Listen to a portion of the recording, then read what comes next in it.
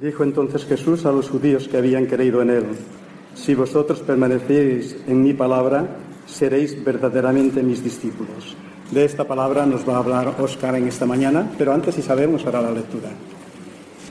La lectura la encontramos en el Evangelio según San Mateo, el capítulo 6, los versículos del 19 al 34.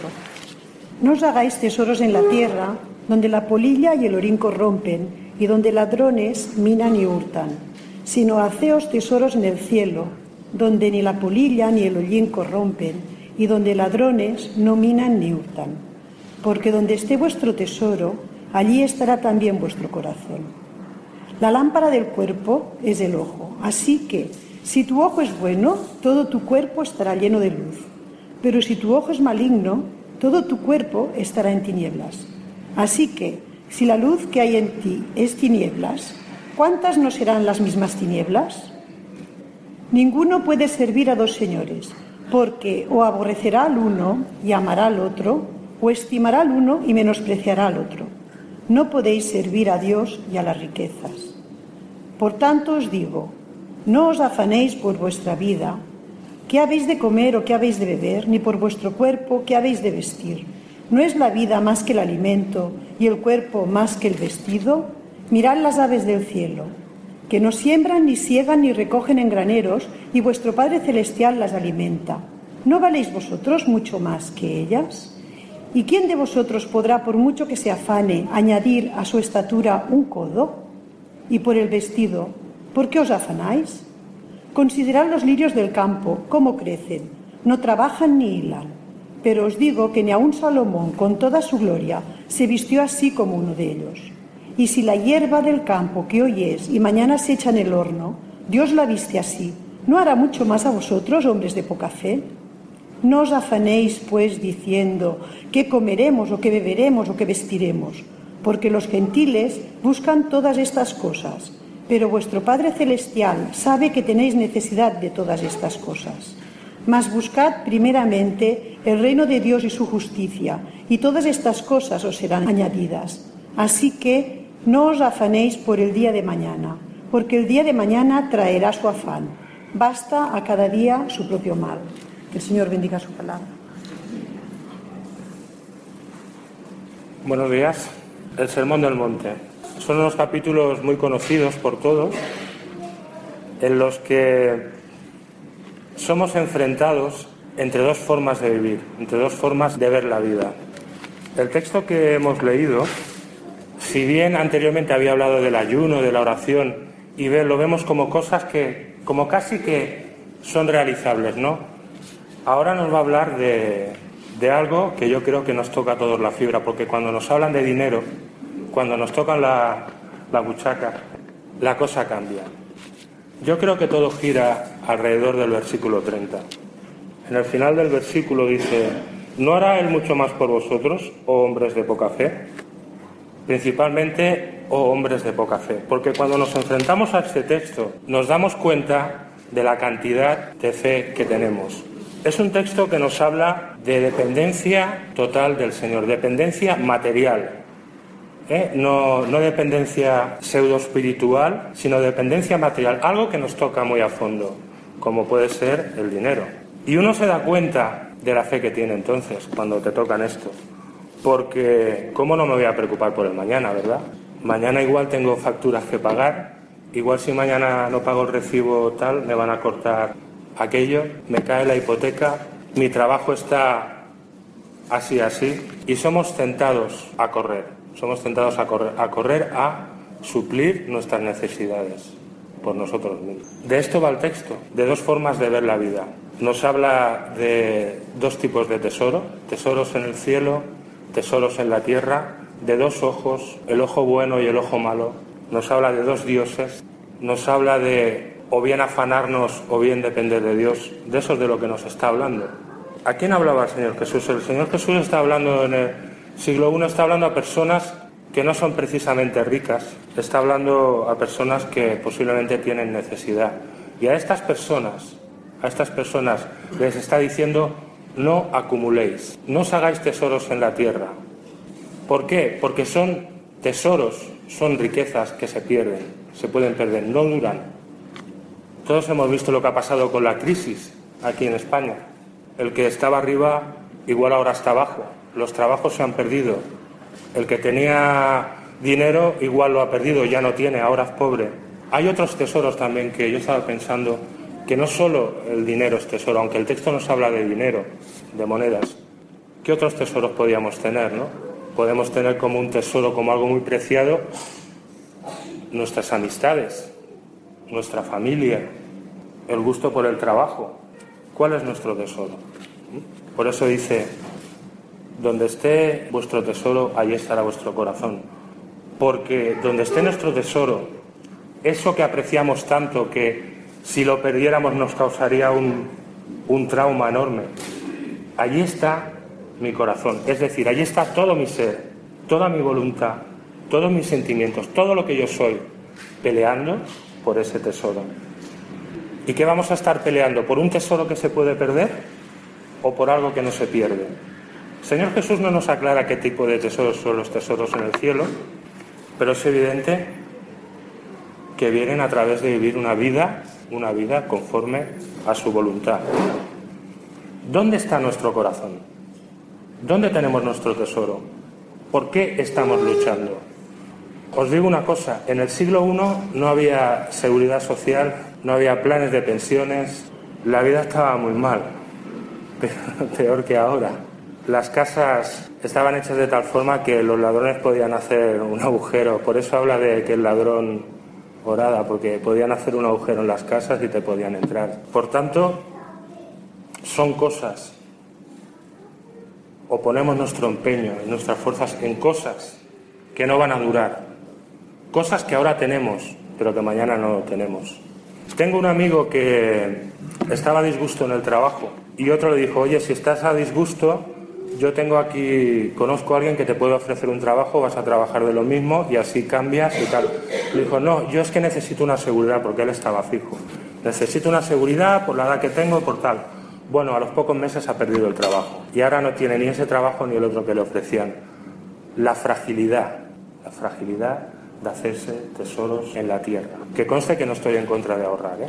No estamos hablando de ahorrar, sino del acumular, de esa preocupación casi enfermiza en el día de mañana. Nos habla también de dos ojos. Evidentemente no nos habla de un ojo físico, es algo metafórico. Hay versiones que traducen el ojo maligno por el ojo tacaño. Está relacionado con lo demás, porque si mi mira está puesta en los tesoros de aquí, no voy a ver la necesidad de mi hermano.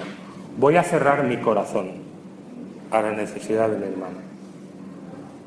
No lo voy a ver, por eso nos habla también de tinieblas. Mi cuerpo estará en tinieblas. No lo voy a ver, porque para mí lo primero va a ser preocuparme por mí, por mi seguridad, por mis cosas, de tal forma que lo otro quedará en un segundo lugar. Por eso también aquí traduce el maligno, porque es algo como maligno, ¿no?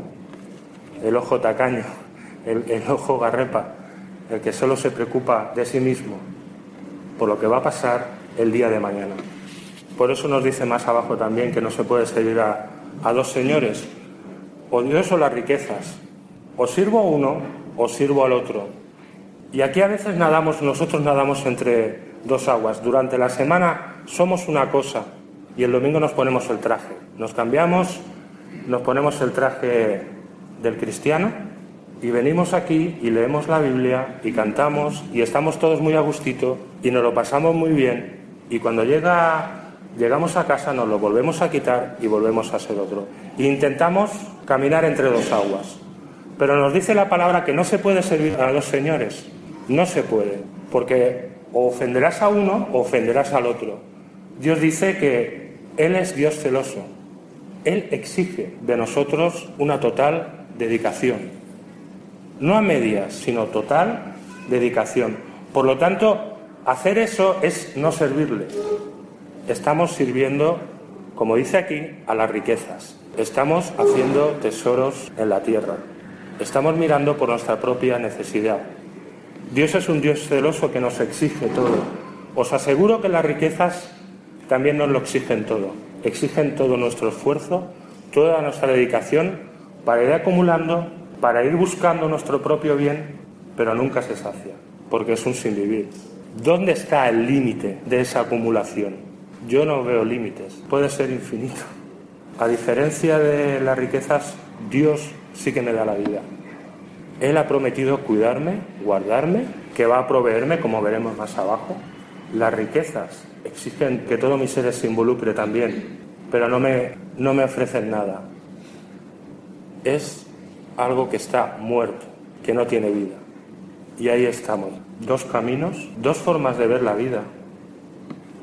Como decía antes, es complicado hablar de esto, porque nos habla de una total dependencia de Dios. ¿Cómo no voy a proveer yo para mi casa o a pelear por el sustento de mi familia, verdad? ¿Cómo no me voy a preocupar? Pero yo digo, ¿quién es el que me provee el trabajo? ¿Yo que me he movido a buscarlo o Dios que me lo ha dado? ¿Quién es el que controla la situación? ¿Yo o Dios? ¿Creemos que Dios lo va a hacer? Porque ahí está la fe. ¿Lo creemos? ¿O nos vemos obligados a movernos por miedo? Y algunas veces vamos a hacer quedar bien al Señor, para que vean que se cumplan sus promesas. Voy a leer el texto este. Nos habla del alimento, del Dios creador, ¿no?, que ha creado los cielos y la tierra, que cuida de su creación. Nos hace ver que si cuida de su creación, ¿cómo no va a cuidar de nosotros? Que no nos preocupemos por lo que vamos a comer, lo que vamos a vestir, que no nos preocupemos por nuestra vida. Él sabe de lo que tenemos necesidad. Pero vuelvo a repetir, nos lo creemos. Dice, versículo 30 otra vez, ¿y si Dios así engalana la hierba del campo que hoy existe y mañana es echada en el horno? ¿No hará Él mucho más por vosotros, oh hombres de poca fe? Entonces no os preocupéis diciendo qué comeremos o qué beberemos, o con qué nos vestiremos, porque los gentiles buscan estas cosas con afán. Está hablando de cosas básicas, si nos damos cuenta. No está hablando de grandes riquezas, está hablando del vestir, del comer, del beber. Está hablando de cosas necesarias para la vida, no de grandes lujos. No habla de grandes lujos, habla de cosas básicas. Y se lo dice a personas que tienen necesidad. Personas que, como he dicho antes, no tienen seguridad social, que si pierden el trabajo no tienen paro. Bueno, aquí también pasa a veces. Hay que reconocerlo. Hemos llegado a un punto. Pero bueno, que no tienen paro, que no tienen ningún tipo de colchón. No os preocupéis por esto, porque los gentiles, los paganos, los que no son hijos de Dios, ya hacen esto. Los que no creen, los que buscan los tesoros en la tierra, son los que se afanan. Y no es un afán normal el que nos cuenta aquí. Es un afán obsesivo, casi enfermizo. Es una ansiedad. Una ansiedad porque nunca se llega a tener todo lo que uno quiere. ¿Dónde está el límite de mi seguridad? ¿Dónde? No sé, cada uno tendrá su límite, supongo, pero puede no haber nunca límite a todo esto. ¿Dónde? Por lo tanto, la ansiedad aumenta. Os digo un secreto. Yo soy experto en muy pocas cosas, pero hay una en que sí que soy muy experto. Soy súper experto en lo que no se debe hacer. Y os digo una cosa. La búsqueda de estos tesoros en la tierra provoca ansiedad, provoca miedo, provoca ira, provoca depresión, te ata, te esclaviza, no te deja mover y vives en oscuridad. El ojo maligno del que hablamos, vivimos en oscuridad. ¿Nos creemos que Dios puede proveernos? Ahí está la fe. ¿Tenemos fe? El Señor Jesús está comparando dos formas de ver la vida, que sopesemos lo que de verdad tiene valor. Nos está pidiendo una total dependencia, una dependencia integral, como por ejemplo en el desierto. ¿Os acordáis de Israel en el desierto?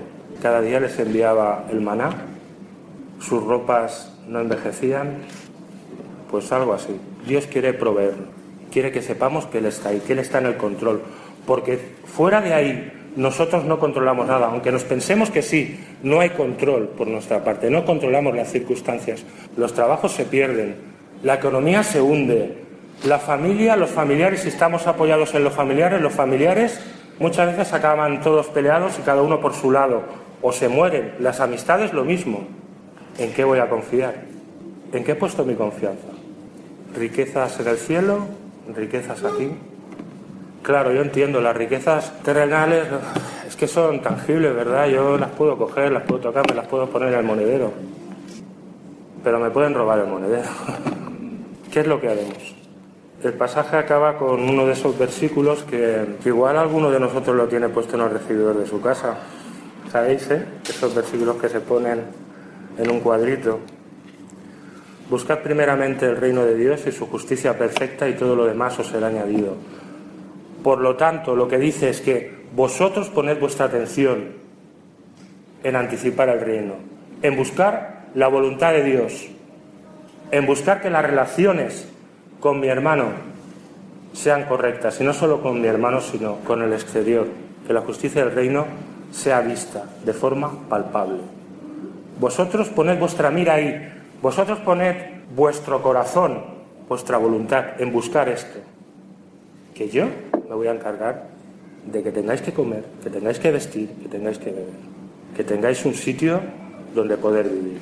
Esta es la propuesta del Señor Jesús para nuestra vida. Difícil, ¿verdad? Pero es que la otra perspectiva es un cuento sin fin. Es vivir en una ansiedad que no te la quita nadie. Es en querer acaparar y acaparar. Igual hasta consigues mantener lo que tienes, pero es que no te lo vas a llevar.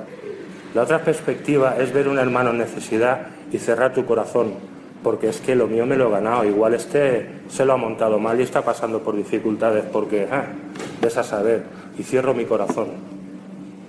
Porque me he vuelto egoísta, tacaño, y mi ojo es maligno. Porque mi tesoro son los tesoros de aquí, y mi corazón y todo mi empeño está puesto en acumular aquí.